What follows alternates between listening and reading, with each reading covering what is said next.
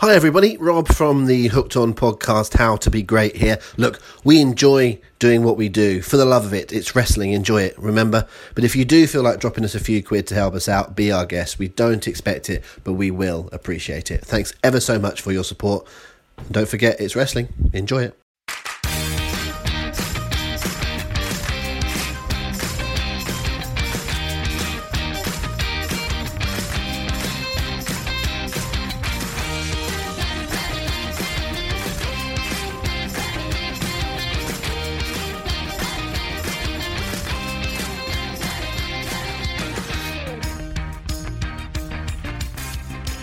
Hi everybody, welcome to the How to Be Great podcast. Thank you for joining us once again. My name is Rob McNichol. With me over there, look, is Mr. Paul Benson. Good to have you with me, Paul.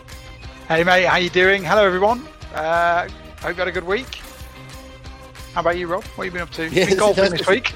I have been golfing, yeah, a bit of golf yesterday. It was most erratic stuff. We're not here to talk about my golf. If you want to know how to be great at golf, watch the European Tour, the US Tour. Do not watch me. I could not tell you that. But I do want to talk about things that are great in wrestling. And one of those things that we were talking about last week was the King of the Ring. We'll be talking about that in just a second to find out what the results were of last week's poll. And today it's a brand new topic that we've not got anywhere near before. It's one I've been looking forward to doing since the start of this project. It's a slightly confusing topic to explain, so hopefully some of you that have already joined in on social media and not necessarily got what we were saying will understand as we talk, but I definitely think this show is only one of the better ones because it's such a rich vein to really talk about. So once we get into it, I'm sure you are going to love it. For those of you that are watching, hello, thank you for joining us here on YouTube Live. For those of you that are listening via the podcast, hello to you too. Wherever you're listening from or watching from, we really appreciate you being with us. And the reason I'm addressing both is because occasionally I might refer to something that's actually happening on screen, and I don't want our podcast listeners to feel left out. But if you really want all the visual stuff or the wacky, wild visual stuff, please join us for our weekly quiz. That's what I'm doing. I'm getting a little plug in for the quiz. There we go. 8 p.m. Sunday evening is now my favourite hour and a half or 2 hours of the week, where we have it's only 20 questions, which we stretch over a long period of time, but it's the most fun, even if Paul and I are starting to get a little bit, we're getting a bit upstaged now, aren't we? Oh mate, Chris Hatch is the biggest mistake we ever made in our wish to conquer the wrestling airwaves. Yeah, like he's come in, run roughshod over us, and now he's the only thing that people want to see. Yeah, so we're having to limit our Hatchomania segments every week on the quiz. But if you don't know what we're talking about, that's fine. But come and join in on a Sunday night, Facebook Live and YouTube live broadcast where you can join in with our quiz.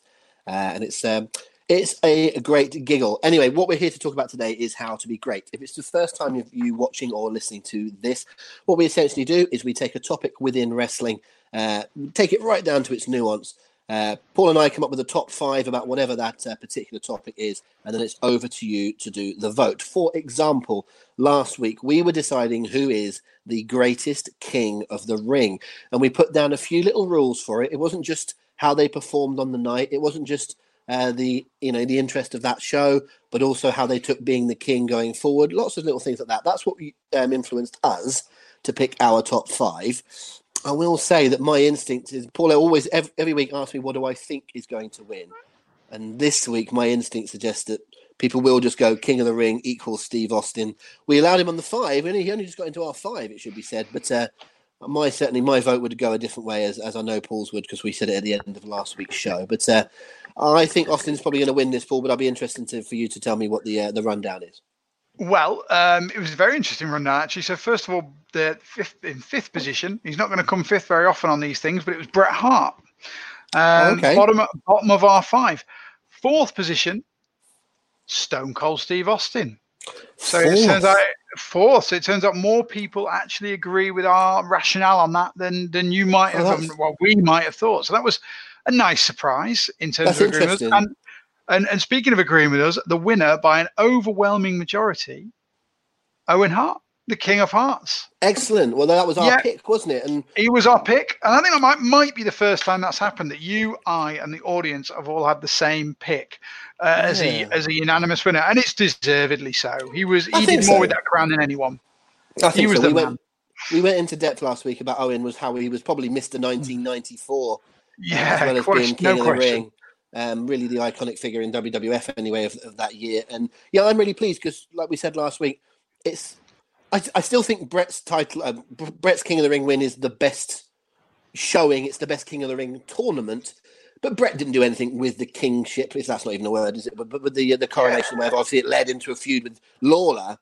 But that was being King of the Ring directly didn't do anything for Brett. And actually, as we ran down last week, it didn't really do anything for Austin. It was just a platform for the 316 promo. And indeed, the matches with Mero and Roberts are nothing particularly to write home about. So I think Owen had the best combo of an entertaining tournament, plus really, really running with the King gimmick. So yes, I'm absolutely delighted with that. Well done, audience, and well done us.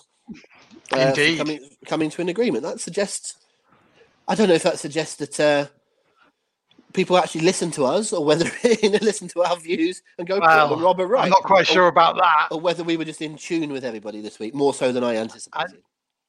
I think it's the exception that proves the rule, my friend.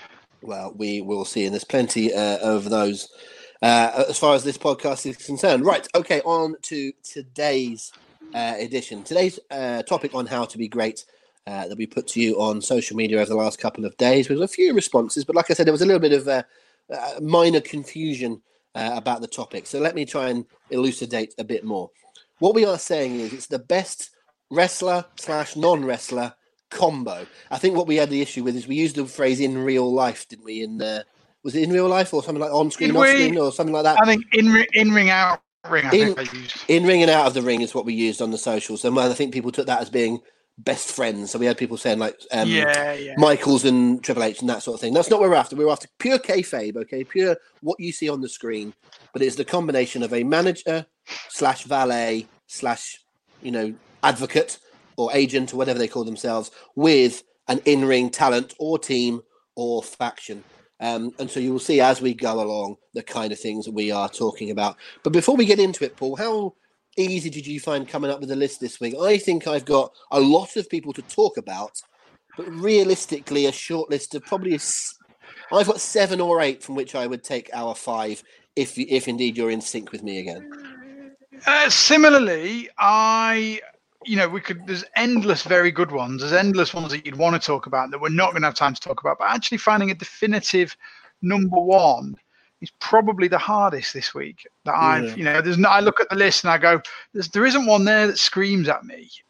There's a lot of excellent ones that would be worthy of it, but there's not one that stands head and shoulders above the others. So it'd be interesting to see where we get to with this. I think we're going to need to, because of the sheer breadth of numbers, I think we are going to have to be more quick fire than usual.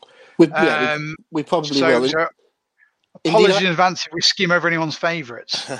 Well, that's interesting, actually. And I think that might be where we start our topic this week in terms of, because what I think, I'm not going to pat ourselves too much on the back, but I think what a lot of places would do here is do who's the greatest manager, right? I think that's kind of almost the topic, who's the greatest manager. But I don't think, I think I know who would win that. Most of the time, if we say, like, if we said what was the best King of the Ring tournament, Bret Hart would have won, right? There's certain ones that we've done, which is the best, blah blah blah. We know what would win, so we tweak the question a little bit. I think if we said who's the greatest manager of all time, Bobby Heenan would win. Would you agree? Yep. Yeah. Without much deliberation. Yeah, I think Bobby Heenan would win. There's a fantastic episode of Legends of Wrestling Roundtable, which was a bunch of shows that they had in about 10, 12 years ago on the what was WWE 24/7, I think, at the time. And it's now on the network. And they've got one called The Lost Art of the Wrestling Manager, which is really interesting. And whoever's on the panel, I forget exactly who's on there, but I think Michael Hayes, Jim Ross, a couple of others. And they all come down on Bobby Heenan as being number one. I think they do a bit of a Mount Rushmore sort of thing, and they all come down. They all have Heenan on there.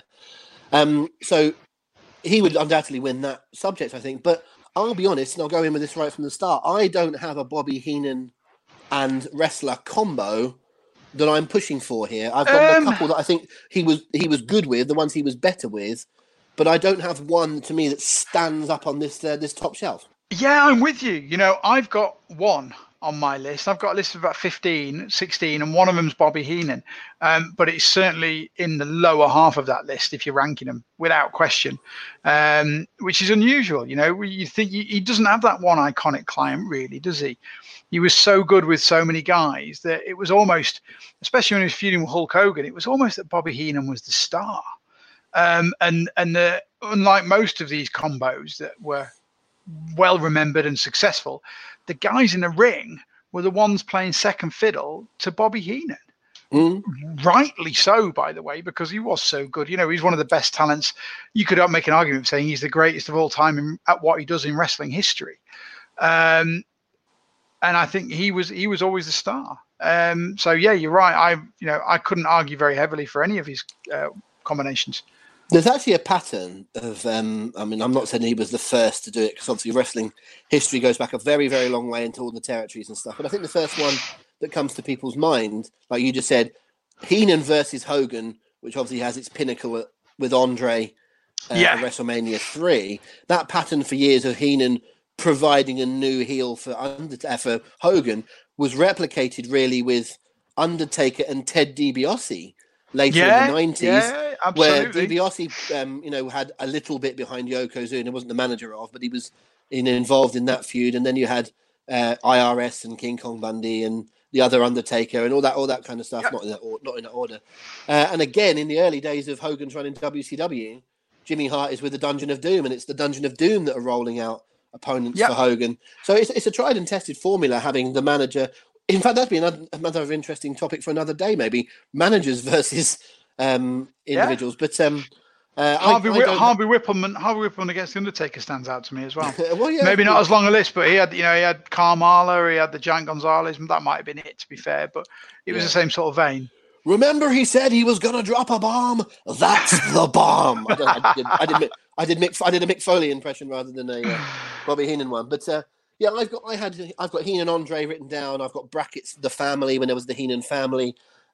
Heenan Perfect was a really great combo, but it's probably a bit short. It's probably a bit short-lived. It wasn't really a combination for all that long. And the other one going back even further that was much more longer-lived.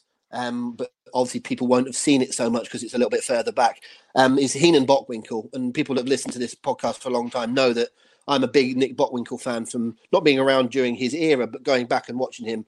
I absolutely adore Nick Bockwinkel. And the Bockwinkel-Heenan combo was beautiful. And it was the kind of combo where, a little bit like Heyman and CM Punk, which we might touch on later, where you think that someone like CM Punk doesn't need a mouthpiece, but Heyman can still add to him. Nick Bockwinkel's one of the greatest talkers of all time. He didn't need anyone with him, but Heenan still added something to that presentation. And I think there's going to be a difference here between some of these topics. Is sometimes it's a manager that talks for the person, and sometimes it's a person that's in the background a bit, but they just add to the presentation.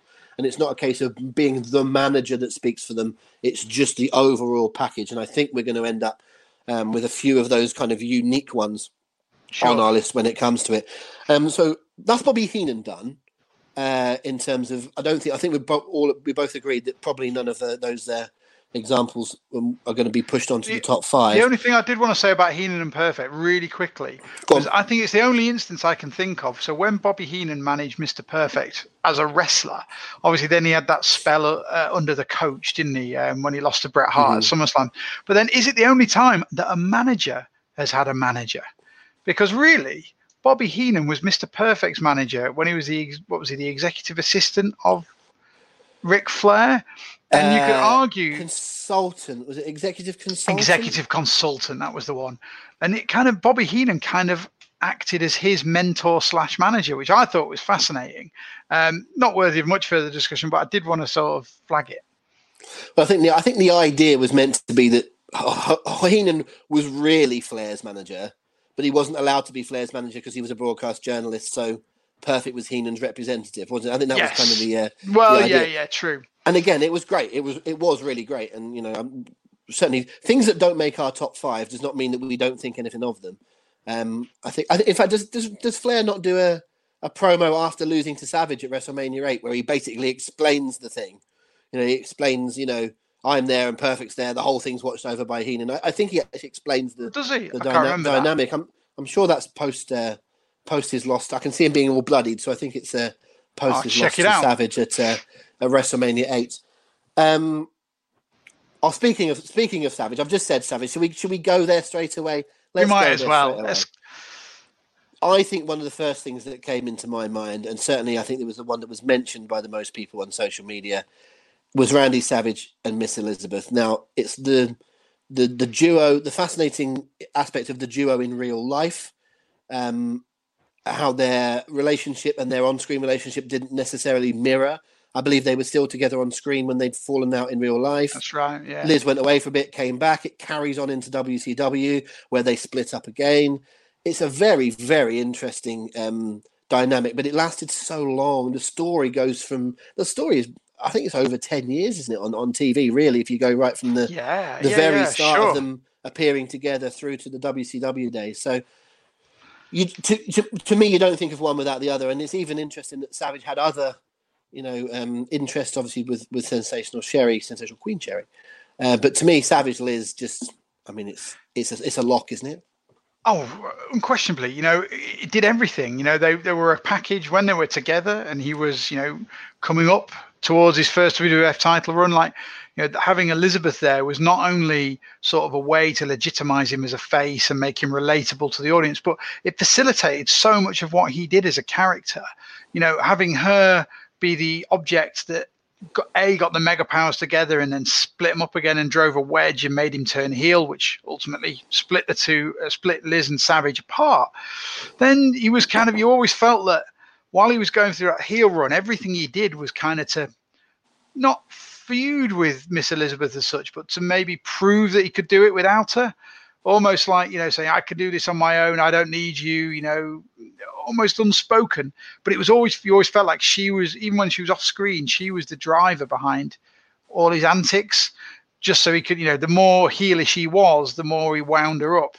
Totally unspoken, but that was always there underlying to me. And then obviously when they got back together at WrestleMania 7, one of the greatest WrestleMania moments of all time. The following WrestleMania, the feud with Flair was built around it.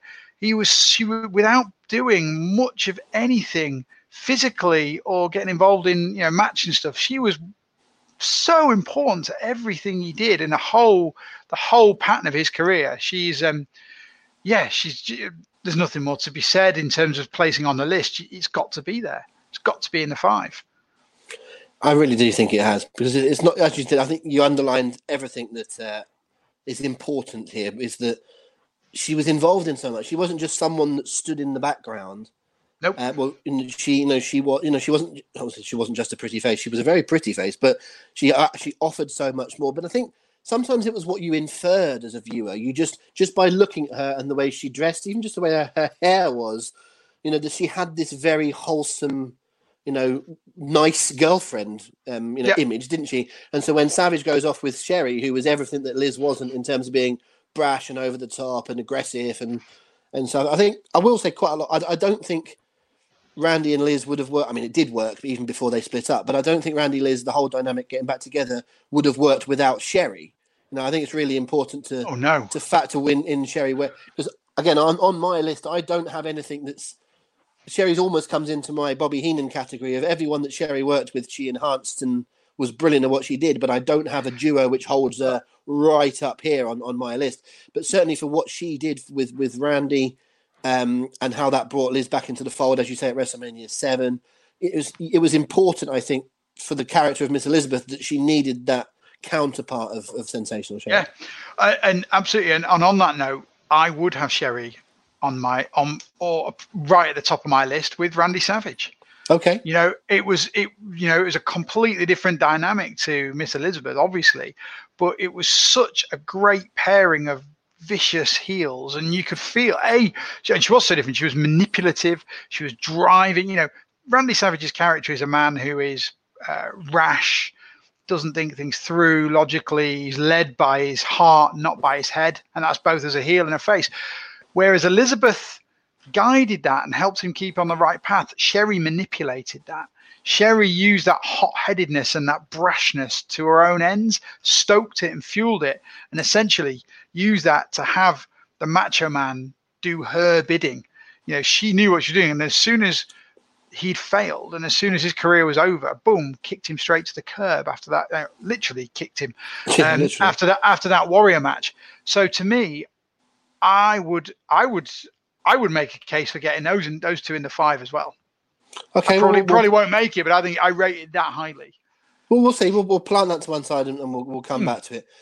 What I will say, just to kind of wrap up the Macho Man stuff, is that something I liked about him, that I think sometimes elsewhere in wrestling it can be a bit of an issue, is that, listen, I understand why wrestlers have to turn, quote unquote, babyface heel, but sometimes it's at the expense of realism. I mean, there will be people in your life that you go, he used to be quite a nice bloke. He's actually a bit of a tosser now. But it'll be a gradual development over a long period of time about whether they've got money or they've got, a chip on their shoulder about something or whatever it might be. It very rarely happens like that overnight. And I think there are things in wrestling where someone suddenly, this nice person who's been lovely for, a dozen years, suddenly is a nasty person and stitches up their mate. And you sort of go, really, would that happen? Especially when they go backwards and forwards. If you look at Savage's career, he's not massively different, is he?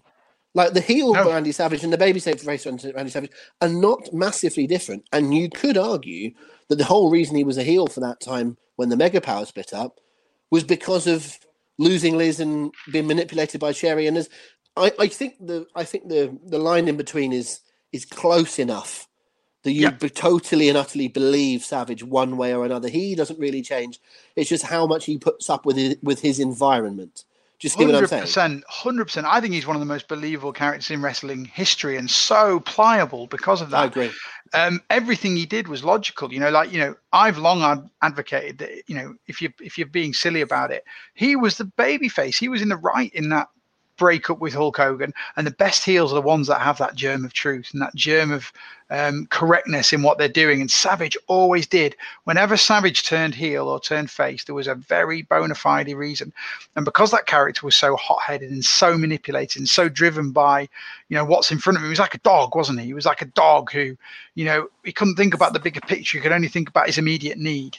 And because of that, you could, if you wrote him well, which they always did, WWE always wrote Randy Savage perfectly from start to finish. And WCW did a good job too. It worked. It worked either way, and it was logical. And, I don't think it's hard to understand that Randy Savage is my favorite wrestler of all time. I just think he was absolutely wonderful. And yeah, I think he works both ways, and that's why I have both manager sets on. Face and heel. I'll do an example of someone I don't think it works with modern day, and then we'll move on.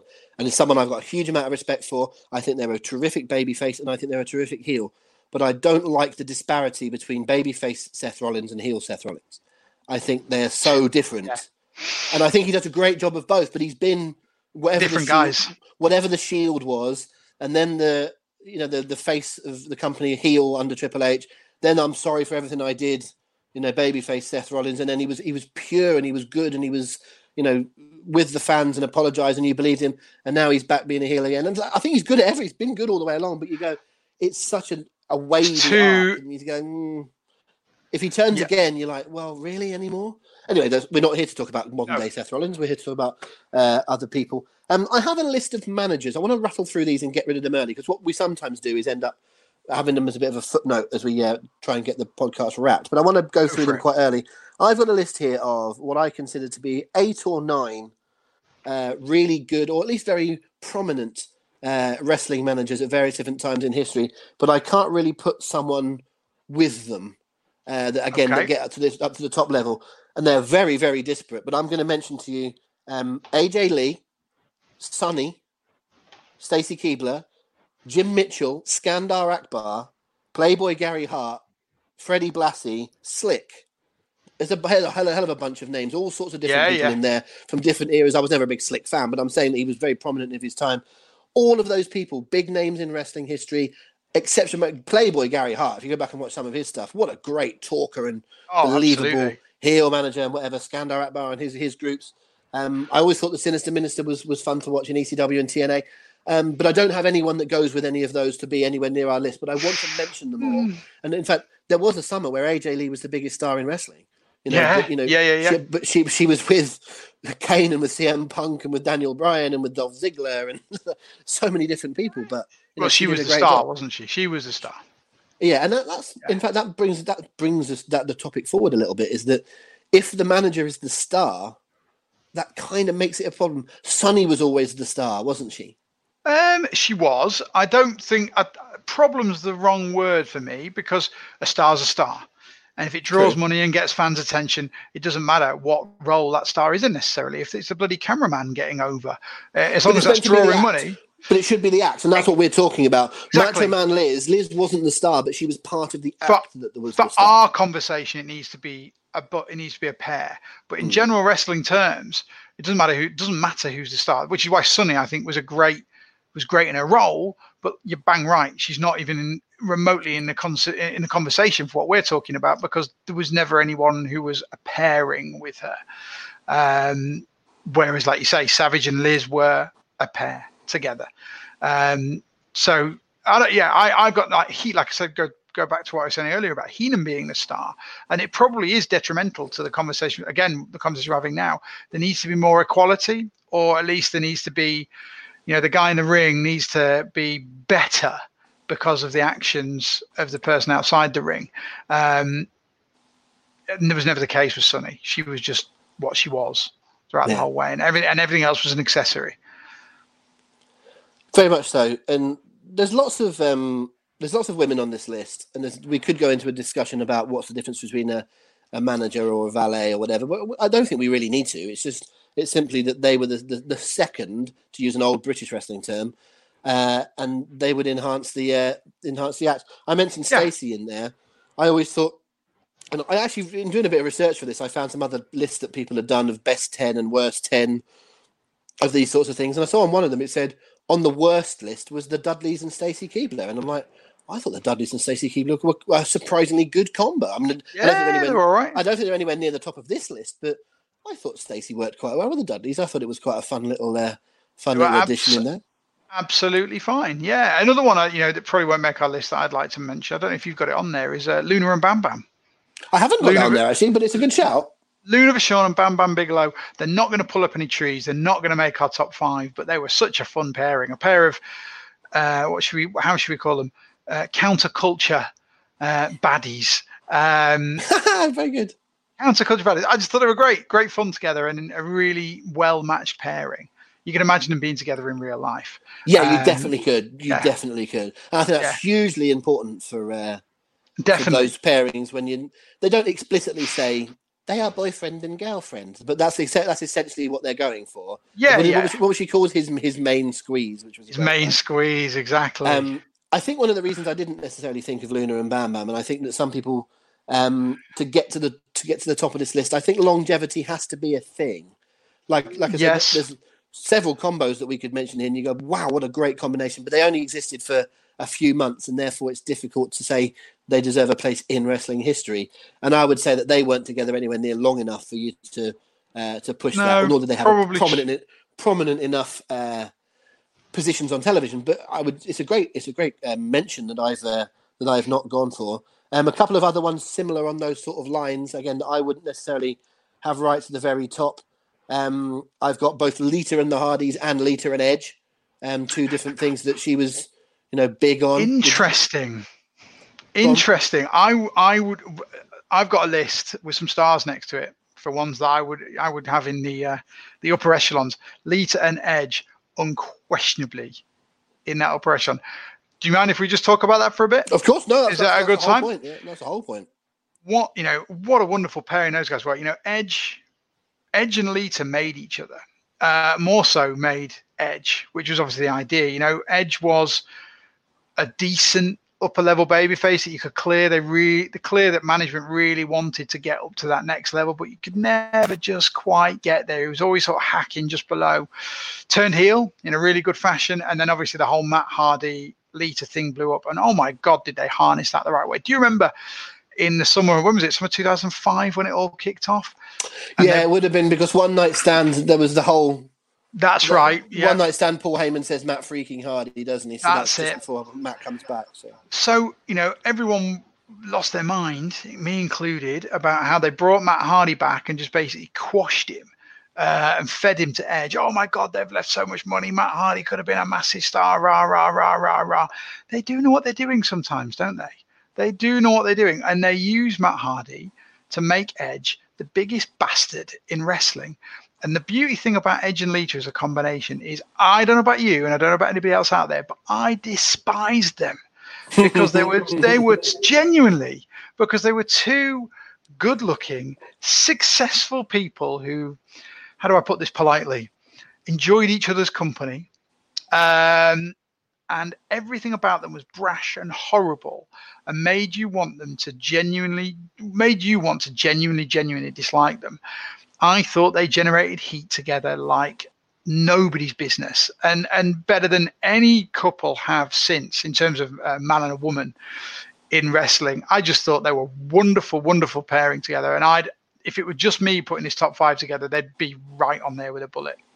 So, I mean, you've made a very convincing point, actually, and certainly there's a couple of people that I've got on my list that you might have just talked yourself above. So certainly pencil them down for the time being. We'll come back to them. I thought it was an interesting line that you used where you said Edge and Lita absolutely made each other, and I thought that sentence works if you change the word "made." But it was a case of a reality. Something that happened in reality, them seizing upon it. Sometimes something will happen in reality and they bring it onto screen and you go, that doesn't really work. Sometimes, reality Lynch and Seth Rollins. Well, I mean, there is that. That's a good shout.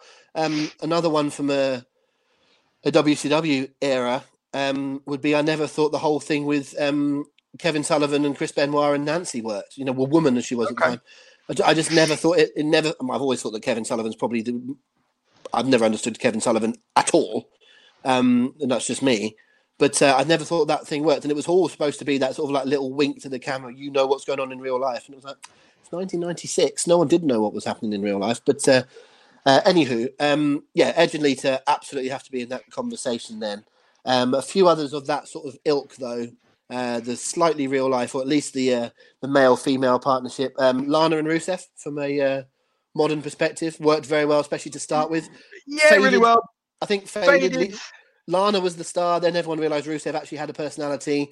Then they tinkered with her character so much that she was American, then she wasn't, and then together, then she wasn't, and then the whole Lashley thing has been awful. But a fun act, though. I think a positive act between the two of them, and worthy of a mention. Again, going way back. For anyone that's, again, I wasn't around. I can't pretend to be around at the time, but the stuff I've seen looking back. The Jimmy Garvin act with Sunshine and Precious is tremendous stuff. Obviously, was a lot of fun. What's that, sorry? I'm not familiar. Shamefully, I don't really know anything about that. Right. Essentially, he had a valet, very much a valet, and then he got an assistant for it. Not massively dissimilar to the Deborah Miss Kitty thing. Oh yeah. Of like having one valet, then having another one that was her valet, as it were, and then they split up and he went with a new one, and one of them was his real life wife. It's a very fun angle in world class. They would be definitely worth a shout. And indeed another one which is interesting in terms of the number 2 being more over than the number 1. I think you have to mention Mark Mero and Sable. You do. You have to mention him because it made a star in Sable, but it probably killed a star potentially in Mark Mero. I thought about these guys just purely because of how big Sable was, but really they didn't do a lot. For husband and wife, they had zero natural chemistry. There was nothing there. And Mark Mero was, I like the Wild Man in Isolation. I thought it was a fun little character.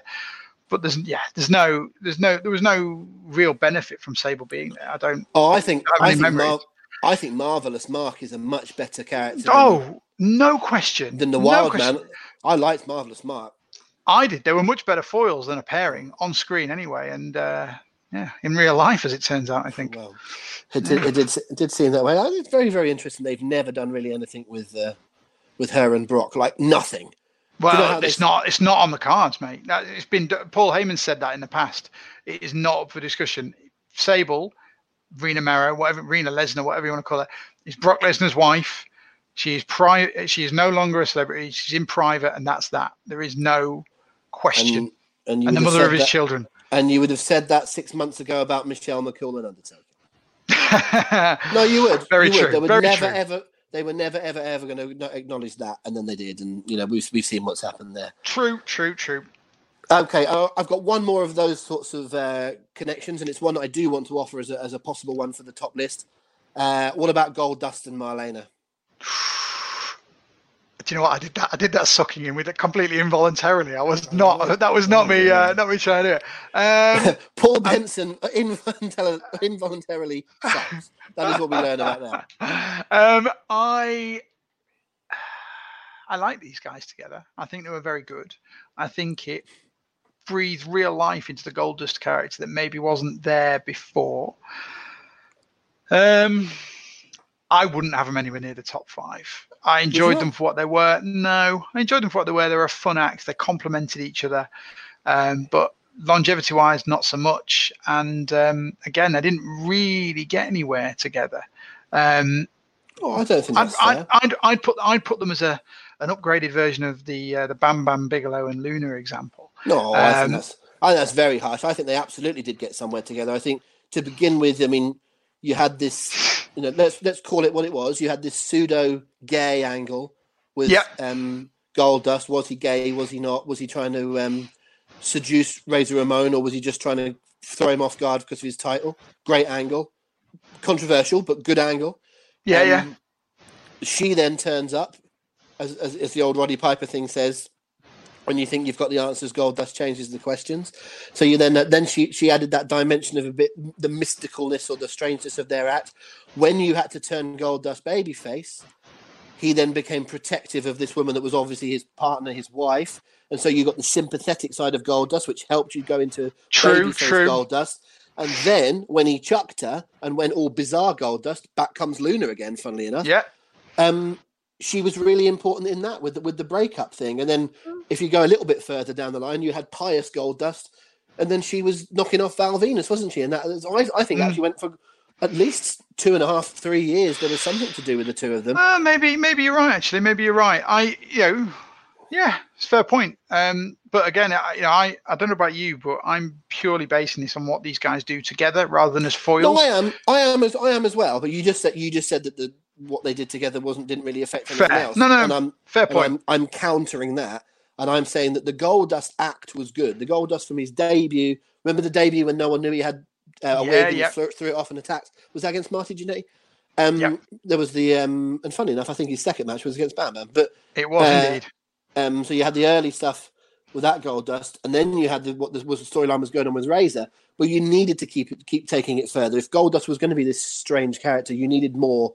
And then when she appeared, not being a traditional manager, sitting in the chair, the cigar, there was a very, very different side of things. I think she was vital to Goldust, and I love the Goldust character and always have done. But I think she was huge for it.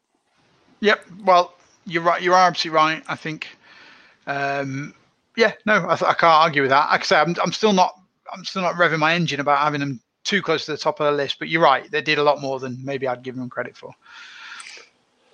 Okay, I think I've got one more male-female partnership which I want to push for, or at least offer up, but it's a very non-traditional one. I think we have to talk about Triple H and China. Yes, we do. That's the one I was hoping you'd say. It's a very, very different thing because obviously China is more the bodyguard figure. So think, Diesel, or think whoever it might is you think of as. I don't have Christian and Tyson Tomko on my list, but or indeed Ezekiel Jackson and the Brian Kendrick. But if you think about that sort of problem solver, heater as they might call it in the corner, it's weird to have a female doing that. I think there was a time where they were both around the company. I always wanted to see TNA do that with Rockstar Spud and Alpha Female. I think that would have been a brilliant. I remember you saying that. Yeah, they could have each worked as the other one's manager in a very different way. But what they did with China alongside Triple H, and what was a very strange thing was that when China started getting more physically involved and having her own matches and having her own moments, she was essentially a babyface, but she was still with Triple H, who was a heel. So she was a heel when she was in his corner, but as soon as she wrestled someone, she was a babyface. Chyna was over.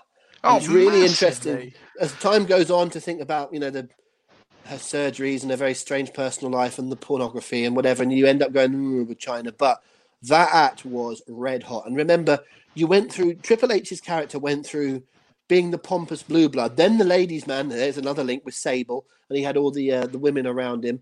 Then there was the whole. I might have these in the wrong order, but then there was the whole Mr. Hughes as the bodyguard thing, and that didn't work for 5 minutes because Mr. Hughes has always been terrible.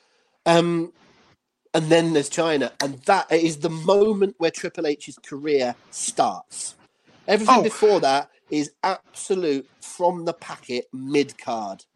Yeah, as soon as the money. Chyna, whoosh, she's the catalyst. I think he'd have got there on his own, but she's the catalyst. She is Triple H's Austin 316. That is what he would have got there anyway, but she's the one that kickstarted it. Do you know what? You say that. I'm not massively convinced that's true. They tried a lot with Triple H for a fair old time. They tried, but it didn't work. Nothing was moving at all.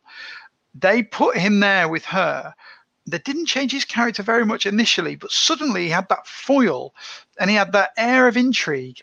And it just allowed him that breathing space, that platform to create a more robust three-dimensional character. But I don't think he would have got that opportunity without Chyna. Like you're dead right when you run down the history. They tried the Blue Blood. They tried. I liked Mr. I've always been a bit of a mark for Mr. Hughes. I don't know why. He's objectively terrible, but I don't know why I liked Mr. Hughes. Sue me. So when he came out with literally went like that, be a heel. When he came out with Triple H at the Royal Rumble, I marked out. I loved it. But he was very quickly replaced by Chyna, and obviously history looks very kindly on that decision. But I think this is a real key partnership. Not only in and of its own right, and it was very entertaining. It lasted in so many incarnations as well. They went through that initial phase. She was by his side for DX, the original DX. She was part of the babyface DX until the big turn. Well, let me get this right. She turned and then he turned and they both turned. Is that right? Yeah, at WrestleMania. Yeah. And I just think it was. Oh mate, it's huge. One of the very best, and a non-traditional one because, like you say, she wasn't a manager. She wasn't a valet. She was kind of a bodyguard, but in a lot of ways they were equals, just with different roles. I just think they're brilliant together. Absolutely brilliant. And created 2 stars. You go back to 1999, arguably the hottest year in WWE history, and there was a moment there around about SummerSlam when it was Triple H, Austin, and Mankind in the triple threat main event SummerSlam for the title. If they'd have put the belt on Chyna in that summer, it would have worked. It would have worked. It might not have been forever. They put it on Vince McMahon for Christ's sake that year. It would have worked. And it would have told a story, and it wouldn't have felt out of place at all. They did that for each other. They brought themselves to the dance together. So yeah, it's a real big one for me. I feel like I'm arguing against myself, but if you compare Triple H and Chyna to Goldust and Marlena, of course, who had a big thing in the early months of 1997. Yeah. What did Triple H end up becoming, and what did Chyna end up becoming, compared with what did Goldust and Marlena end up becoming? And it's just night and day, isn't it, in terms of how far they got? We're talking so far. We've mentioned, acts like Edge that got to the top or was at the top, Macho Man that was at the top or got there, and now we're mentioning Triple H. They've absolutely got to the highest you can get, not just being the champ, but being the focal point of the company at whatever point. And you simply can't say that for Goldust and Marlena or Bam Bam and Luna or, some of the other ones we said, even for Heenan and Perfect. Like, you cannot argue that they got to the very top. And I think that has to be a huge part. I've done a lot of setting up so far. Let's have you fire one at me. Let's have you set up one, whether it's one that you think is a talking point in sort of the mid-table of this or whether it's a definite at the top. Let's have one from the Benson notepad. Okay. You sort of mentioned on it earlier, and I'm not sure this one's going to get massive praise or get kicked by the side, but one I want to mention is Shawn Michaels and Diesel. Okay, I don't even have that down, but yeah, okay, fair point. You don't have that down? Oh, mate. No, I absolutely should do. Similar, it's similar to the Triple H one in that Shawn Michaels was doing great before Diesel came along. Shawn Michaels was on an upward trajectory and he was doing just fine. But oh my God, did that Diesel character add to him? You've got that snivelly little heel now who has that big bastard behind him to wipe up all his, to clear up all his messes. And that is a sort of, that was Shawn Michaels in the early 90s. His character was essentially a rock star, wasn't he? And you can so imagine a guy like Axl Rose or Tommy Lee or someone like in that vein, obnoxious, filthy rock star in the early 90s, having that big bodyguard. He's hitting on a woman in a bar. The boyfriend comes along and suddenly poof, the bodyguard's out of nowhere to clear up the mess. That's what Diesel was to Shawn Michaels. He was his problem solver. And it ratcheted up the heel persona so much in what Michaels did, and it allowed him to go even further out there as a heel, which is what ultimately got him into that main event slot, in my opinion. And then obviously the byproduct of that is you create a star in Diesel almost overnight. It's incredible to think that there was no real time between, he debuted in June 93, Diesel did. And then when did he become Intercontinental Champion? It was soon. It was within a year. It was 94, wasn't it? Dead quick. Yeah. It was somewhere between it was before King of the Ring, 1994. So it was somewhere like May-ish, about a year after his debut. And it felt like it worked perfectly. And then by the end of 94, by November 94, he was world champion. And he was, we've spoken about this before, that Diesel's world championship reign gets unfairly battened down. He was a very good world champion, a very popular world champion when he got that belt. It worked well. So that is another partnership that to me created not just two stars, but two all-time stars, two Hall of Famers. And I think, unlike Triple H, who I don't think maybe would have got there on his own, Shawn Michaels unquestionably would have got there on his own. But Diesel, I think, accelerated that process by 1, 2, 3 years. Yeah, I mean, I think the reason that I've not included that on my list is more my definition of the topic, which is not to say, by the way, that I'm right about it and that we can't massage it slightly, but I think because I was thinking wrestler and non-wrestler, in my head, Diesel is almost like a tag team partner rather than a manager. But he never was. Right. But you're right. No, he comes in as a bodyguard, and if you can have Diesel, then if you can't have Diesel, then I can't have China. Do you know what I mean? It's a similar sort of process. So I think they both have to be allowed. When Diesel went on his Intercontinental run, I know they tag teamed after that when they won the titles, but for a while, Shawn Michaels was his manager. Well, yeah, and he was his Bobby Heenan type mouthpiece, so he kind of flipped over. It's similar to what you're talking about with Spud and Alpha Female. That was the blueprint for what you're talking about, just same sex instead of male and female. And I think it was great. I just think it was absolutely fantastic. So I'd have it in consideration for sure. Okay, let's mark that one down as well.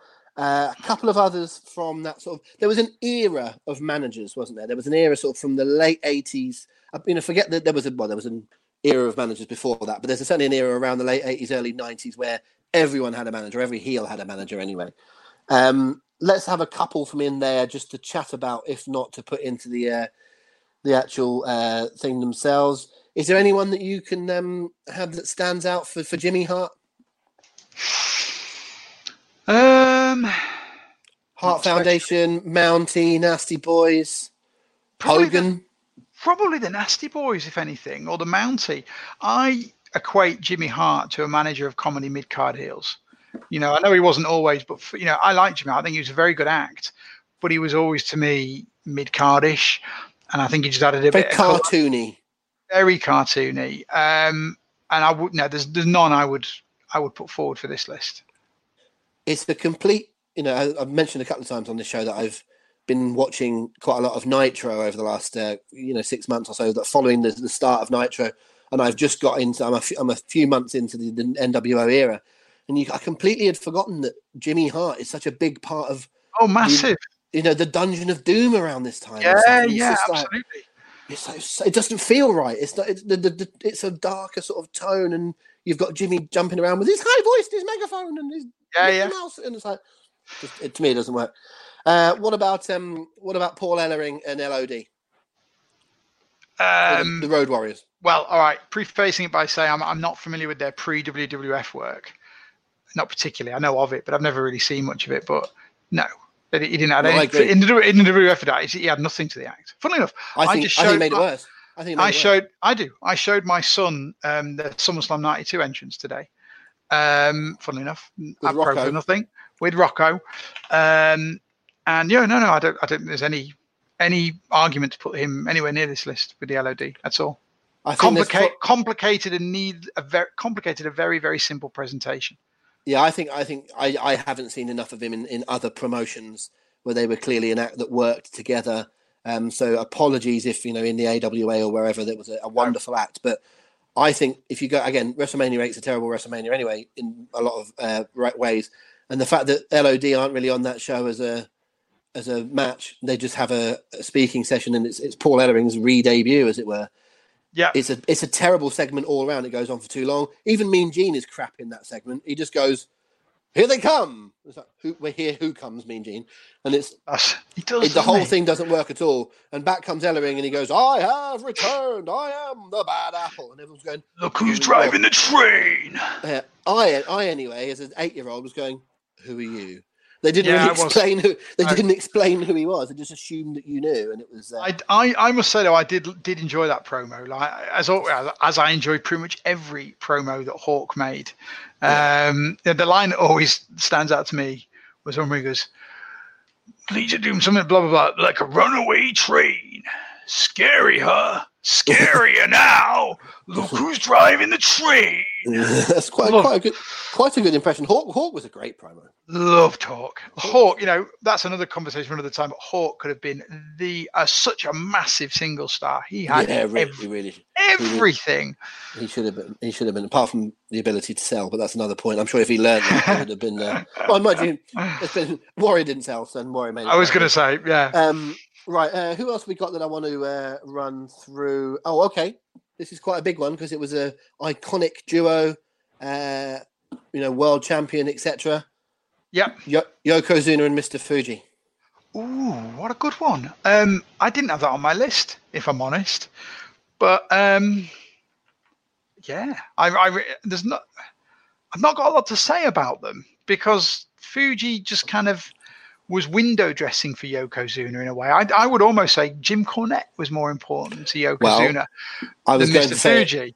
It develops into that, and it's another one of those strange sort of groups where you had. There was a couple around about the same time. Funny enough, I don't know what the lack of confidence they had in Samoans, but when Arthur was the manager of the Head Shrinkers, we had to add in Luis Albano, and a similar thing to having Fuji with Yokozuna that we added in Cornette. I wouldn't have any of them on the list, personally speaking. I think it's egregious not to mention a world champion and an iconic duo of their era. On the not trusting the Samoans with one manager list, you also had Bob Backlund and the Iron Sheik managing the Sultan. Oh yeah, when that was Rikishi. So yeah, there is a theme there, definitely. No, I wouldn't have them on this. I thought Fuji and Yoko were great together, but Yoko would have been great without Fuji. I think Jim Cornette added more to the presence. Definitely. Yeah, I think you're probably right. Fuji is definitely one of those that there's several of that era where you think, I don't think objectively they were all that good. I think they're just iconic because you remember them. Like I mentioned Slick earlier on. I don't think Jimmy Hart, Mr. Fuji, I'm not convinced any of them were particularly great acts.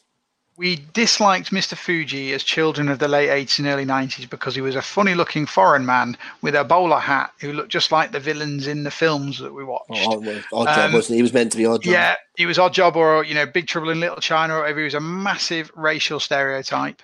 And we were conditioned to hate him because he was Japanese and not because of anything he actually did. Yeah. And just to hold off the those that will pick up on things, he wasn't Japanese, was he? I believe he was Hawaiian. I think. I believe so. Yeah. But Paul doesn't mean he was Japanese. Paul means he was portraying. The character was Japanese. Yeah.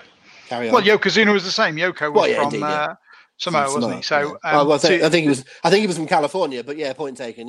Yeah. Yeah.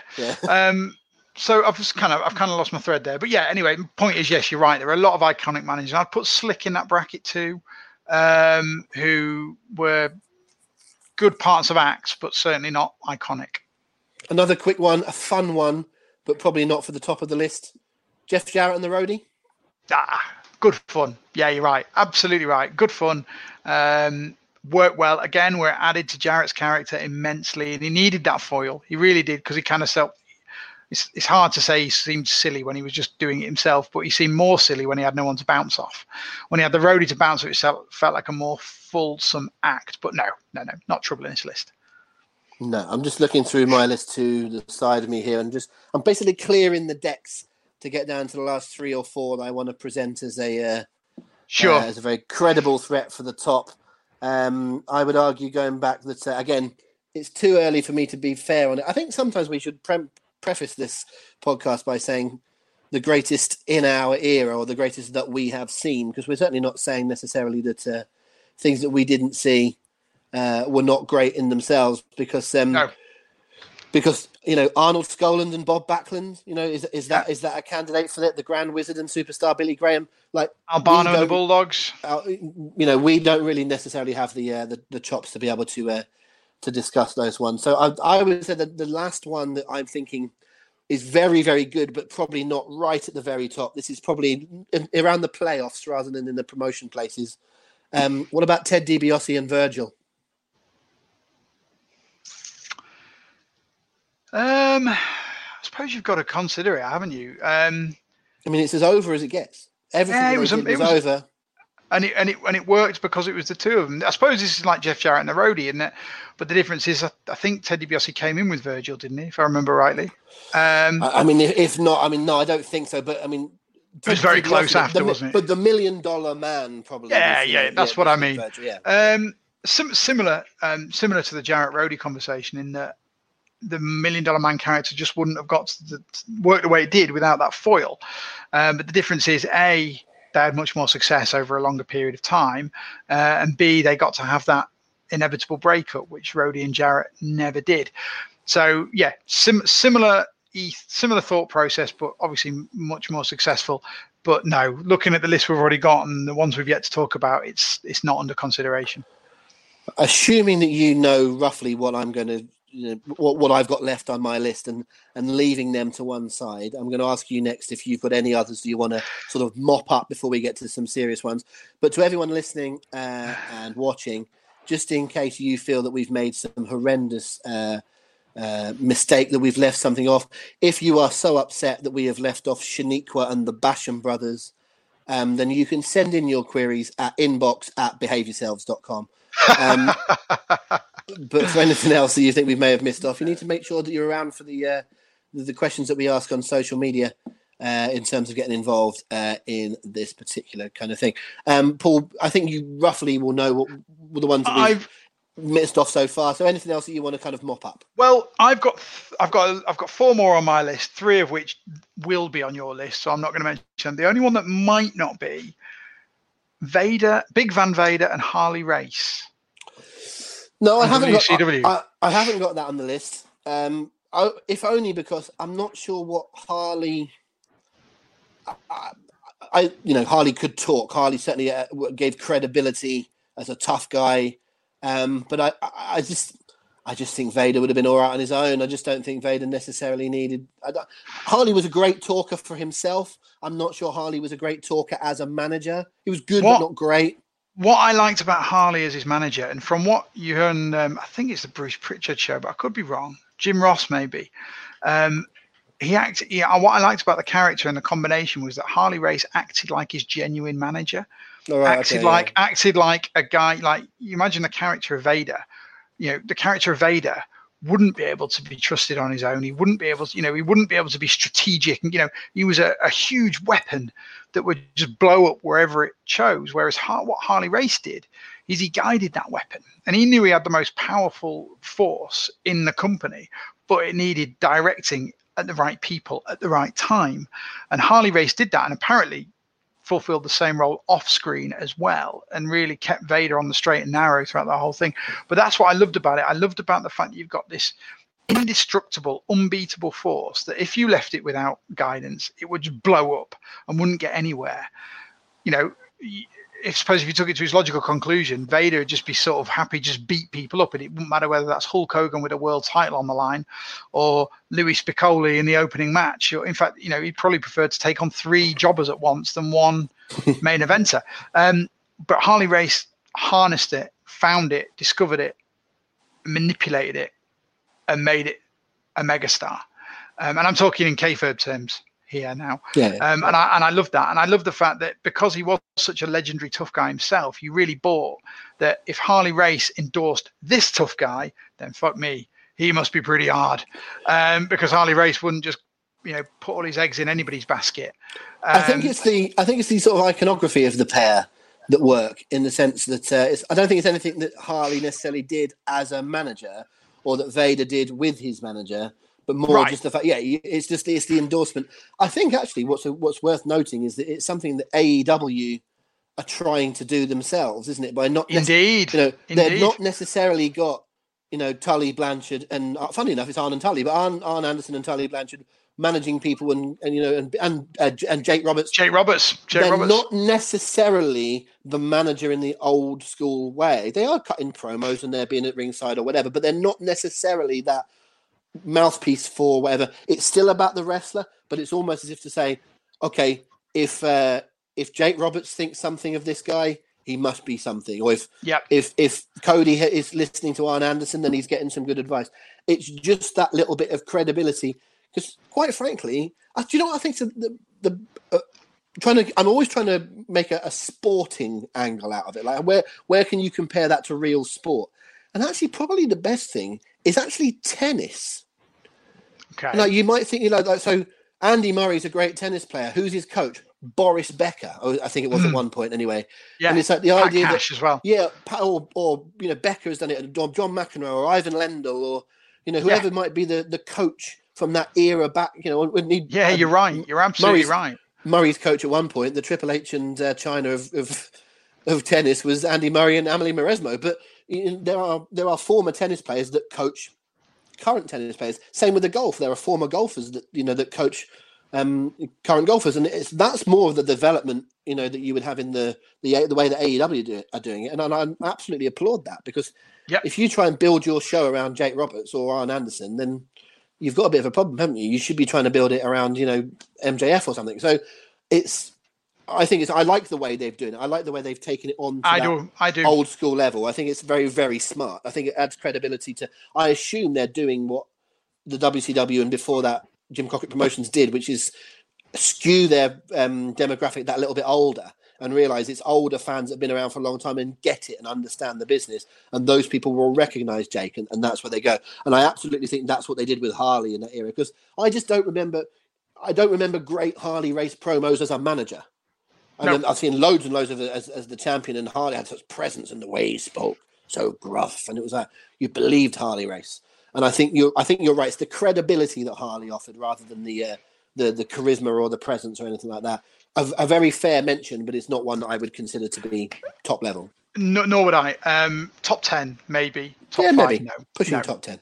Yeah. Certainly on the. I think most of the ones we've mentioned have been on the positive side of the dial. We've not. Definitely. We've not really done, for example, Dusty Rhodes and Sapphire, which you would probably argue didn't really work, and a few others along the way that have been a bit of a clunker. We didn't really go too much about DiBiase and Virgil, but we're knocking that on the head, are we? We didn't really put that one into the mixture. Yeah, really good, but not all time. Okay, I have 3 remaining. I know the 3. Okay. Are we clear then to talk about these 3 and throw them right into the tinderbox? Is that okay? I think so, yeah. Okay. You start. Pick one. Okay. Because we normally leave him till last, let's pick him up here. The Undertaker and Paul Bearer. It's like the Royal Rumble, isn't it? If you have the Undertaker in the Royal Rumble, he almost always comes out 27, 28, 29 or 30. You have to leave him till that late stage. Paul Bearer and Undertaker. I mean, what's there to say? we want to give them some lip service. And because it would be rude not to. But anyone that thinks these are not getting on the list of 5 is bonkers. Yeah. Talk about the presentation. Let's talk about the things that went around Bearer and Undertaker. We're just celebrating 30 years of The Undertaker. For how many of those 30 years has Paul Bearer been his manager? Not that many. 7 or 8? I would say that would be pushing it. Because it's so that you start off late 1990 with Brother Love. It's 91 to night. Sorry, go on. Quite early 1991, you get Bearer. Yeah. And then 1996 SummerSlam is when they break, isn't it? So you've 5.5 years. 5.5 years. Then you've got whenever he came back during the corporate ministry thing, and then when the return of the dead man.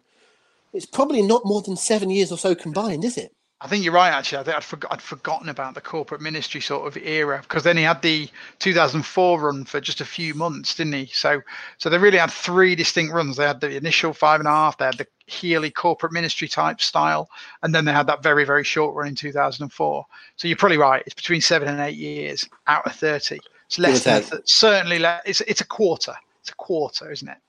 Yeah, certainly between a quarter and a third. Yeah. So.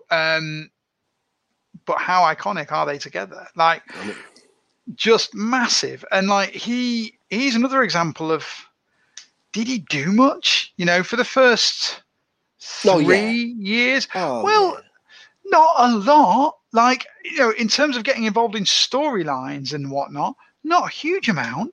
But that's kind of my point. He didn't. That's not need the whole to. thing, though, is it? That's not. No, it's not. Exactly. Not all of these managers that we've mentioned have got involved in storylines. It's really about what they offer for the presentation and everything. The Undertaker, without it being spoken from the very start, is a zombie, right? The Undertaker has died. He has come back to life as a zombie because Brother Love and Paul Bearer and $1 Million Man or whoever have brought him back to life. That is kind of like the unspoken story here. He's able to pop off back to the dark side whenever he wants to. He sits up because of this urn. Like, it is meant to be a supernatural zombie character, and supernatural zombies don't do 20-minute promos in a Texan accent.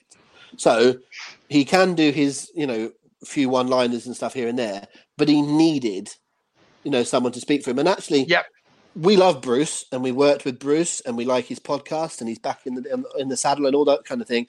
And Brother Love is its own fun thing. But Brother Love, like you said about Jimmy Hart, Brother Love is a mid-card comedy gimmick. Yep. It is not a main event heel gimmick.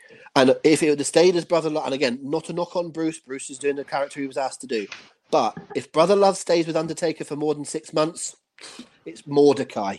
No, absolutely. It ain't working. And everything we said about, Triple H might have got there without China. Shawn Michaels might have got there without Diesel. Austin would have got there without saying Austin 316. This was all accelerant. Without Paul Bearer, I don't think Undertaker makes it past a year, let alone 30. Oh, mate, I am fully with you. Like he, like you say, he gave. Let me sort of track back and say, when I say he didn't get involved in the stories, he was so much more important than that, because he gave license to that character. He cut, like say, he basically cut all his promos. He directed it. He was the boss. If you go by your logic of him being an undead zombies don't think for themselves.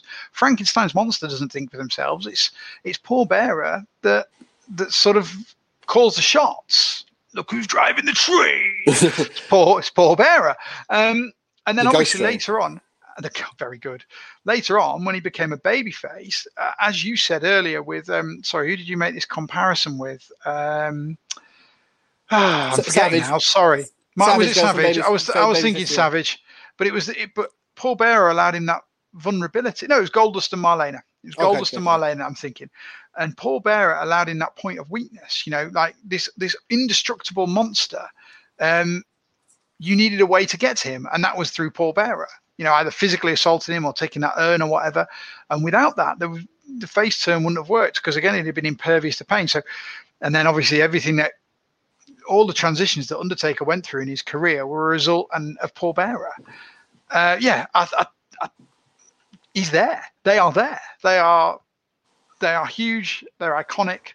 They come as a pair, and they're on the 5. I think so. No, I don't think so. I absolutely know so. There's another interesting little nuance of Paul Bearer. I forget exactly what show it is. I think it's WrestleMania 7. I'm familiar with going back and watching, and Bearer's in the corner of Taker, and the familiar Paul Bearer that we all know. He's not doing that. He's there going, yes, oh yes. It's a really deep voiced Paul Bearer. He didn't find that. Oh Really? yes. He doesn't find it early on. It's much different. It's really honestly. I think it's WrestleMania 7. It's the one I'm familiar with him doing it. It might be earlier, but I tell you what I used to love. I tell you what I used to love, and I thought was what you might have said there. The way when he'd be at ringside, he'd often talk into the camera. Yeah. That was great fun. But There's a few of them that did that, but he did it probably best of all. Or talk to the urn as well. So good. There's so many parts of that. And I should clarify something I said before, which is when I said the Undertaker wouldn't have lasted 30 years. That is not to say that Mark Calloway might not have. Correct. He might have found something else. The same way that Fake Diesel didn't work, Isaac Yankem didn't work, Christmas Creature, Unabomber, blah blah blah blah blah. But Glenn Jacobs got there in the end with Kane. Absolutely. They would have found something for Mark Calloway. He would have still have been as good as he is, or probably not as good, but he would have still been a very vital, valuable part of the company for a long time. But he just wouldn't. I don't think Undertaker would, because on paper Undertaker's a stupid gimmick. Yeah, it doesn't work, and in wrestling you can make something work by being so damn good at it, and that's essentially what happened. But that's a little bit of everything that had to go right. All the stars had to be aligned. It had to be the right time in the world. It's even a bit of a fortuitous thing that they discovered that they bring in William Moody, the former Percy Pringle, as a manager, and then find out he used to be a mortician. That's right. Maybe we'll give him to Taker then. But they didn't even know that, and it's just absolutely crazy, everything isn't it? Sitting perfectly in one little Pandora's box, and it all seemed to work. So amazing, undoubtedly on the list. Can I go next? And you absolutely can. I assume that you've got this one on the list as well. Let's talk about Jim Cornette for the first time, really. We skirted around him on Yokozuna. He was obviously manager of Vader, of Owen Hart, of the British Bulldog, and others in WWF. But all time, when you go through everything that ever existed, the pairing of Jim Cornette and the Midnight Express throughout various territories, but particularly, I think, to people's wider knowledge in the NWA of the late 80s. There were lots of incarnations of the Midnights. There's lots of different people that were the tag team. It kind of settled on being Dennis Condrey and Bobby Eaton, and then you could argue it became even better with Bobby Eaton and Stan Lane. There's been lots of different incarnations. It's odd that you would get that, but almost every tag team ever has been that's the two, and then if you swap one in, it doesn't really work. Like, I'm not putting them on the same level as the Midnights, but we talked about the Head Shrinkers earlier on. Yeah. Not the same when you replace Samu with Sione the Barbarian, was it? Do you know what I mean? Even if Barbarian was probably a better wrestler, it just doesn't feel right when you change one tag team member.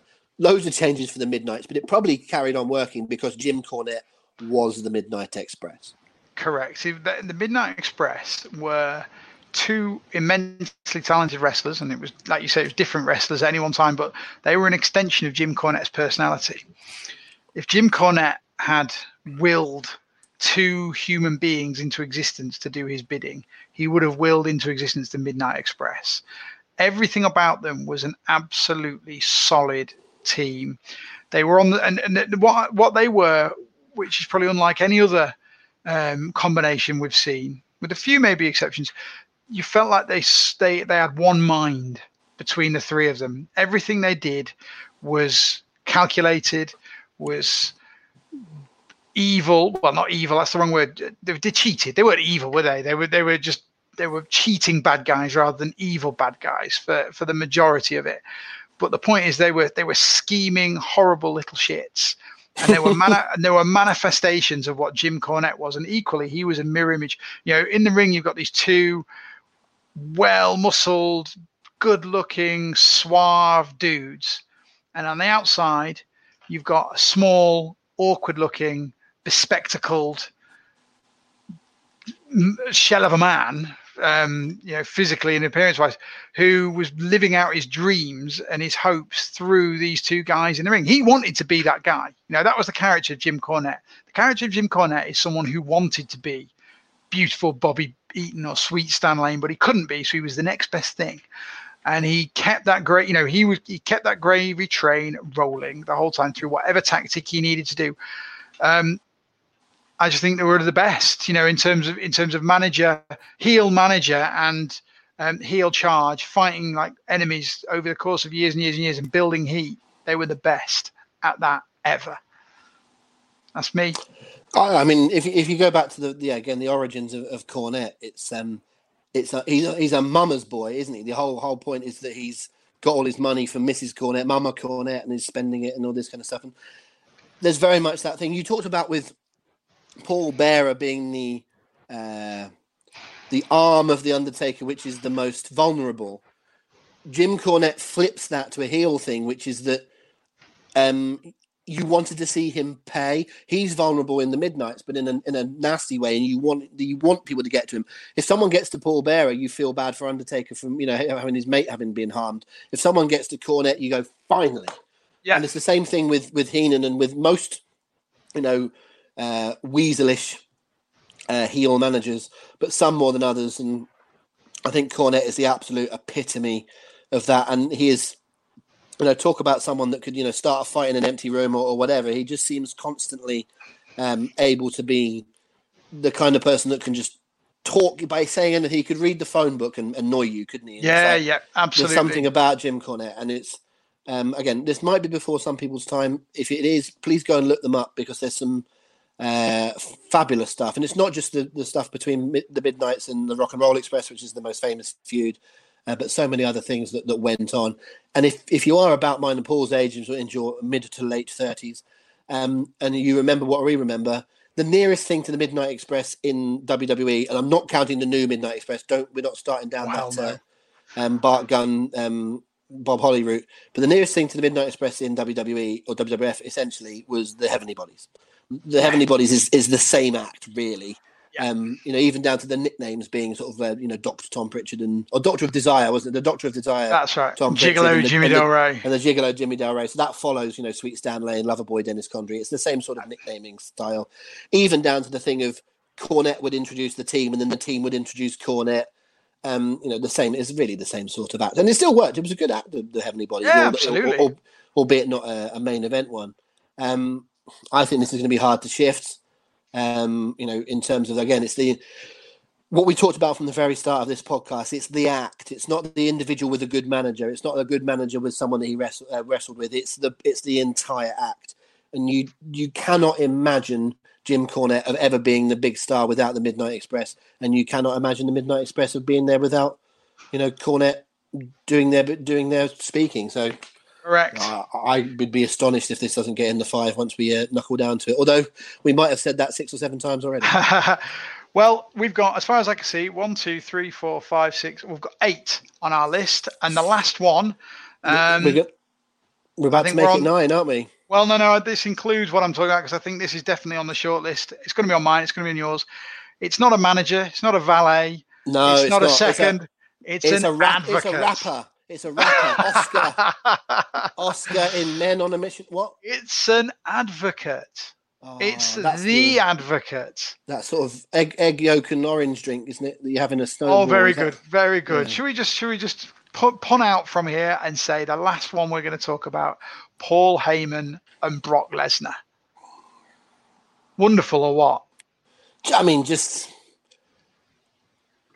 Lesnar is the absolute ultimate person that needs the manager, in the sense of wrestling needs a mouthpiece. And if you're going to be a Lesnar, if Lesnar worked every week, he wouldn't necessarily need a manager. He'd also diminish his star power, but that's not the point.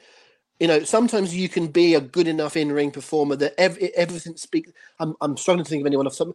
Ken Shamrock, right? If you take Ken Shamrock from that sort of world, the UFC world, the WWF that Ken Shamrock came into, Shamrock was better off without a manager. Yep. He just kicked ass. He was just brooding and intense. Goldberg was better off without a manager. You don't need managers, these people. They get in, kick ass, leave. That's fine. I came very near to arrive, raise hell, they believe. But, that's what they do. And Austin didn't really need a manager. There's certain tough guy, and I'm mainly baby faces, but they don't need the manager. Lesnar wouldn't if he was doing that all the time, but because you only see him wrestle once in a blue moon and you need to talk up the event, he can't do that. He's actually a better talker than people give him credit for. Yeah. But And I particularly love it when they do those sort of cut together backstage things of Lesnar looking at obviously an interviewer and saying, "Really? He said that about me? I'm going to come in." That's not done that justice, but those little cut together things are great. But you need someone to stand in the ring and do it. And could you imagine Lesnar on his own in the ring the night after he'd beaten Undertaker? Oh, saying, "I am the 1 in 21 and 1." Could you imagine him saying, "I am the no reigning chance. defending"? No. It's all Paul Heyman. It's all this concocted, amazing crucible that Paul Heyman has put together to produce this Brock Lesnar guy.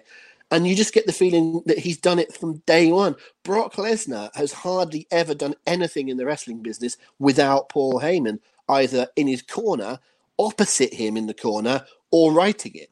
Yep. He is in, and even writing his book and managing him when he was in another company. Paul Heyman and Brock Lesnar just go together. It's Morecambe and Wise more than it is bloody Paul Bearer and Undertaker. It's just they belong together. If you were to fast forward 20 years and we were to do a podcast on Paul Heyman, what is Paul Heyman's legacy in wrestling? Is it ECW owner Paul Heyman, or is it Brock Lesnar's advocate?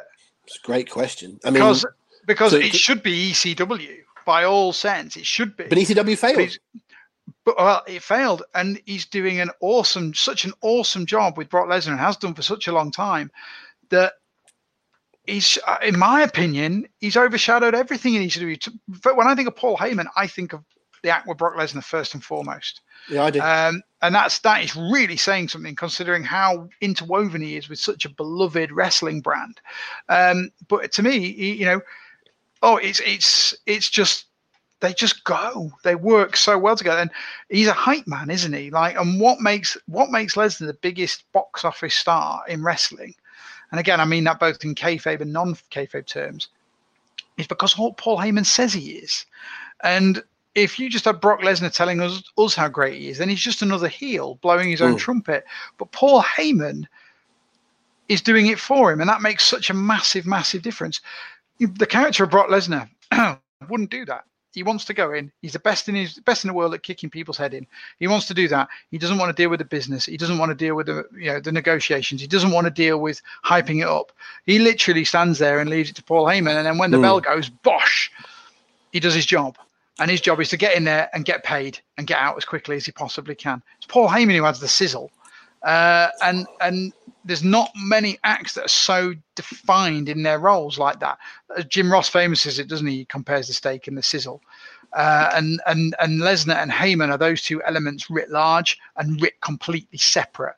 Without the other, they just don't work. Well, you've seen when Paul Heyman went with other acts. Okay, he worked really well with CM Punk, but it's not very difficult to work superbly well with CM Punk. But they tried to rub him off on Cesaro and Curtis Axel and Ryback, and it failed miserably. They need each other, and with each other, they are just sublime. And apart, they're not anywhere near the same. No, they're not. They're just not. And I think in terms of if you did the whole act of Heyman and Lesnar, focusing on Lesnar, with Heyman making it what it is. We talked earlier on about the nature of flipping between babyface and heel, whether or not Savage did it right, and Rollins doesn't necessarily get it right. Not that I'm knocking Seth Rollins. Other people that you've seen in the past are polarizing. A John Cena, a Roman Reigns. Some like them, some don't. Brock Lesnar is a very different one in the sense that Brock Lesnar just plows his own furrow, and he is a babyface or a heel depending on who he's wrestling against. Because if you watched Brock Lesnar versus Roman Reigns tomorrow, the crowd would cheer for Brock Lesnar. But if you watch Brock Lesnar versus Daniel Bryan tomorrow, they would all cheer for Daniel Bryan. In terms of a pack of cards, Brock Lesnar is a 7. Yeah. If he's wrestling against a king, he's a low card, and if he's wrestling against a 2, he's a high one. It's just and that's not a criticism. It is very much I think it's a realistic. That's what people are like. It's what sports people are like. Yeah. There are sports people that you like or you don't like, but depending on who they're against, it changes your mind about how you view them. And Brock Lesnar is right down the middle, and it's Paul Heyman that makes that. Because when Paul Heyman wants to, he can be an arrogant, in-your-face, you're nobody, Brock Lesnar's going to rip your head off promo. Or sometimes Paul Heyman looks at the Brock Lesnar opponent and goes, you are the greatest thing that's come along in professional wrestling in the last 10 years. But Brock Lesnar's still better. Like, he builds up the opponent and then says Brock Lesnar's better. It's that cold classic of, if you say that your opponent's a pile of garbage, you either lose to a pile of garbage or all you did was beat a pile of garbage. And I would always say, I don't want to get too off track, but I would always say that's my biggest negative point against The Rock. I've never thought The Rock made anyone. The Rock did his own thing despite everyone else. The Rock is a little bit like the Road Warriors in the sense that, okay, the Road Warriors didn't sell in the ring. Well, The Rock didn't sell on the mic. The Rock never gave anyone anything. Everyone had to earn what they earned against The Rock. And that's a minor criticism because he's the biggest star in the entertainment world. And he got himself there. But he never gave anything to anyone else, did Rock. Heyman absolutely does. Heyman doesn't just make Lesnar. Heyman makes the opponents if he wants to. And that's also critical. And in that vein, just before we wrap up on Heyman and Lesnar, they're going into 5. If Brock Lesnar and Paul Heyman came out on Raw next week and decided they were going to be baby faces, Paul Heyman could make them the biggest baby face in the company. Oh God, yeah. Within a minute. Yeah. And that's his skill, and that's the skill of the pairing. And like you said, Brock Lesnar, from the day he came into the company, that character hasn't changed. Just his targets have. He has been consistent for, all right, he's out for a long time, but 18 years essentially. Yeah, I was going to say, it's 18 years ago that he I know. He's still the next big thing, isn't he? But yeah, I think that's so. Look, he's in. I think, as far as I'm concerned, I think they are in. They are in. I think we've got 4 definites, mate, and I think we've got 3, as far as I'm concerned, fighting over one spot. Okay, Randy and Liz are in. Correct. Bearer and Undertaker are in. Correct. Heyman and Lesnar are in. Correct. Cornette and the Midnights are in. Hang on. Okay. I will give you my 5th choice about how we've spoken about them. Okay, in fact, just give me a list of who you think are the ones that we could put in.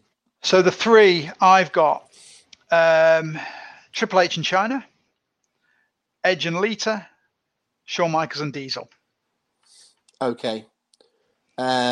Before we started talking, my next level down after those 4 include Triple H and China, Goldust and Marlena, and DiBiase and Virgil. But over the topics, I am content that you've talked me out of those 2. There are better options. I am still going with Triple H and China. I still think that's the one that I think ultimately, if you just look at the wrestler out of these combos, and I'm not talking that in terms of how good they are as a worker, I'm not talking about what titles they've won, but just the position they've held in the company. It leaves you with Undertaker, Macho Man, Lesnar, Triple H. Okay, the Midnight Express is different. That's the exception to the rule, as you said earlier. But you're talking but in their era, they were huge. They headlined cards all around the country. So they were main eventers. They might not fit in the zeitgeist, but they were main eventers. I just look at the other ones and say, of course, Shawn Michaels made it up there and whatever, but I still think the trajectory he was on, Diesel just accelerated it a wee bit. I think there's an argument to say Triple H might not have made it at all. China helped make it. And I also don't think Edge is on that same level as all those others that we've mentioned. I don't think Edge is on the level of Taker, Lesnar, Macho Man, and Triple H. He's not far off it, but I don't think they deliberately made that Edge Lita thing. I think they just saw what was happening and went with it.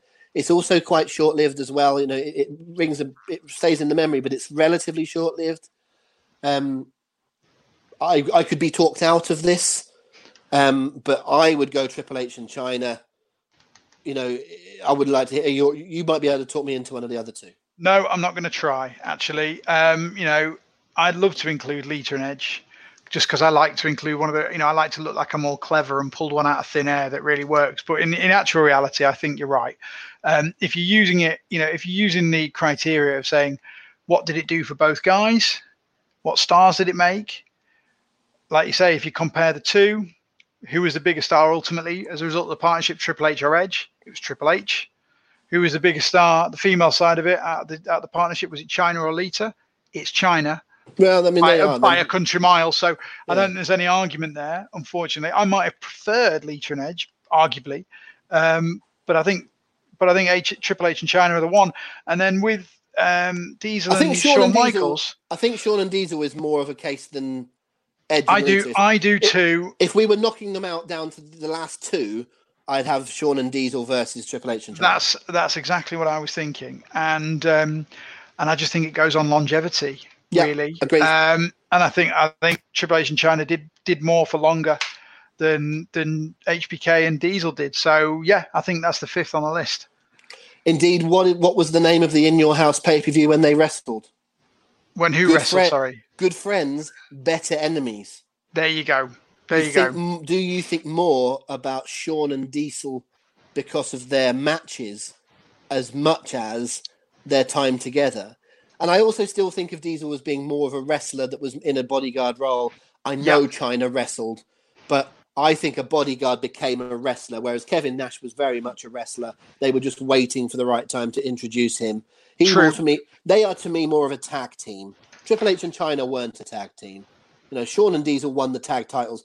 You weren't ever going to see Paul Heyman and Brock Lesnar winning the tag titles. You weren't ever going to see Paul Bearer and Undertaker winning the tag titles. Cornette, I'm sure, wrestled with the Midnights in special 6-man matches, but as a non-wrestler, Diesel was a wrestler. And, people can make fun of Kevin Nash, and you did on our social media this week.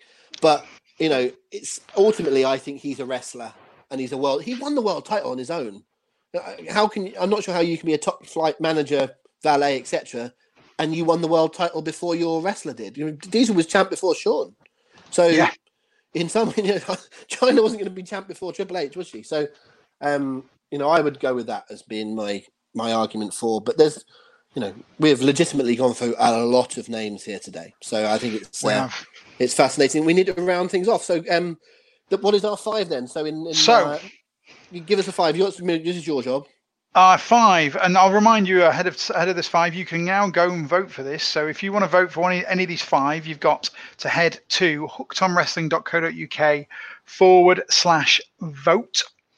hookedonwrestling.co.uk/vote, and your choices this week, and who is the best wrestler non-wrestler combination, will be Triple H and China, Macho Man Randy Savage and Miss Elizabeth, Paul Bearer and The Undertaker, Paul Heyman and Brock Lesnar, and Jim Cornette and the Midnight Express. There you 5. And a damn good 5. 5 premium acts. I think ultimately we were always going to have a 4, and it was the 5th one that was the choice. But I had loads of fun going through, whether it was talking about Yokozuna and Mr. Fuji, or talking about Paul Ellering and LOD, or Jimmy Hart, or Slick, or Gary Hart, or whoever we talked about. Just a fun little route through the history of professional wrestling. It does show how many good managers, valets, seconds, agents, advocates, morticians there have been.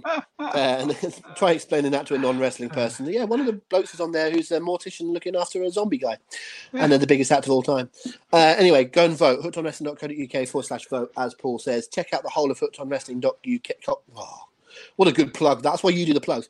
Check out hookedonwrestling.co.uk while you're there. Some great fun stuff, both already there and still to come. Also, the Hooked on Wrestling Podcast Network has various other podcasts on there, 4 or 5 other than ours. Check them out while you've got some time.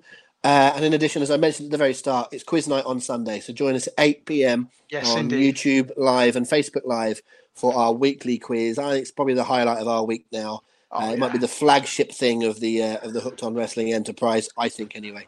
So join us for all them. And if nothing else, be back here again this time next week for a brand new topic on how to be great. You'll find out the winner of the poll at the start of next week's podcast, and we'll set a brand new topic for you then. We'll let you know what that is in the coming days. Anything to add, Paul, before we wrap up? Not really. I had a lot of fun doing this, and I'd like to, this is a conversation I'd like to keep going on social media in the next few days. So guys, just get us on Twitter, HO_wrestling, or Rob McNichol, or Paul B HOW. Get chatting. Let's talk about this, because it's a load of fun, and it'd be a shame just to kill it there. So that's a good point, actually, because I think having listened to this podcast now, some people might be more clear on what we were after in terms of the poll. So yeah, let everyone know what the 5 we've come up with are, if you want, or if you want to keep that safe for the podcast, and then get people talking and voting and having a chat, because that's really what. At the end of the day, folks, this is not a real award. It's just it's a starting point for a discussion and to relive some great moments of wrestling's past. So we'd still really like to hear from you, especially if you're really, really, really mad that we left off Christy Hemme and the Rock and Rave Infection, or various other people that have been part of our sport's great history. Anything to add, Paul, before we go? No, thank you, mate, as always, for your time. Really enjoyed the conversation. Excellent. Thank you all for listening and watching wherever you've been doing so from. Don't forget to subscribe, etc., and share the word. We'll be back here next week with another topic on how to be great. And in the meantime, remember, it's wrestling. Enjoy it. We'll see you very soon.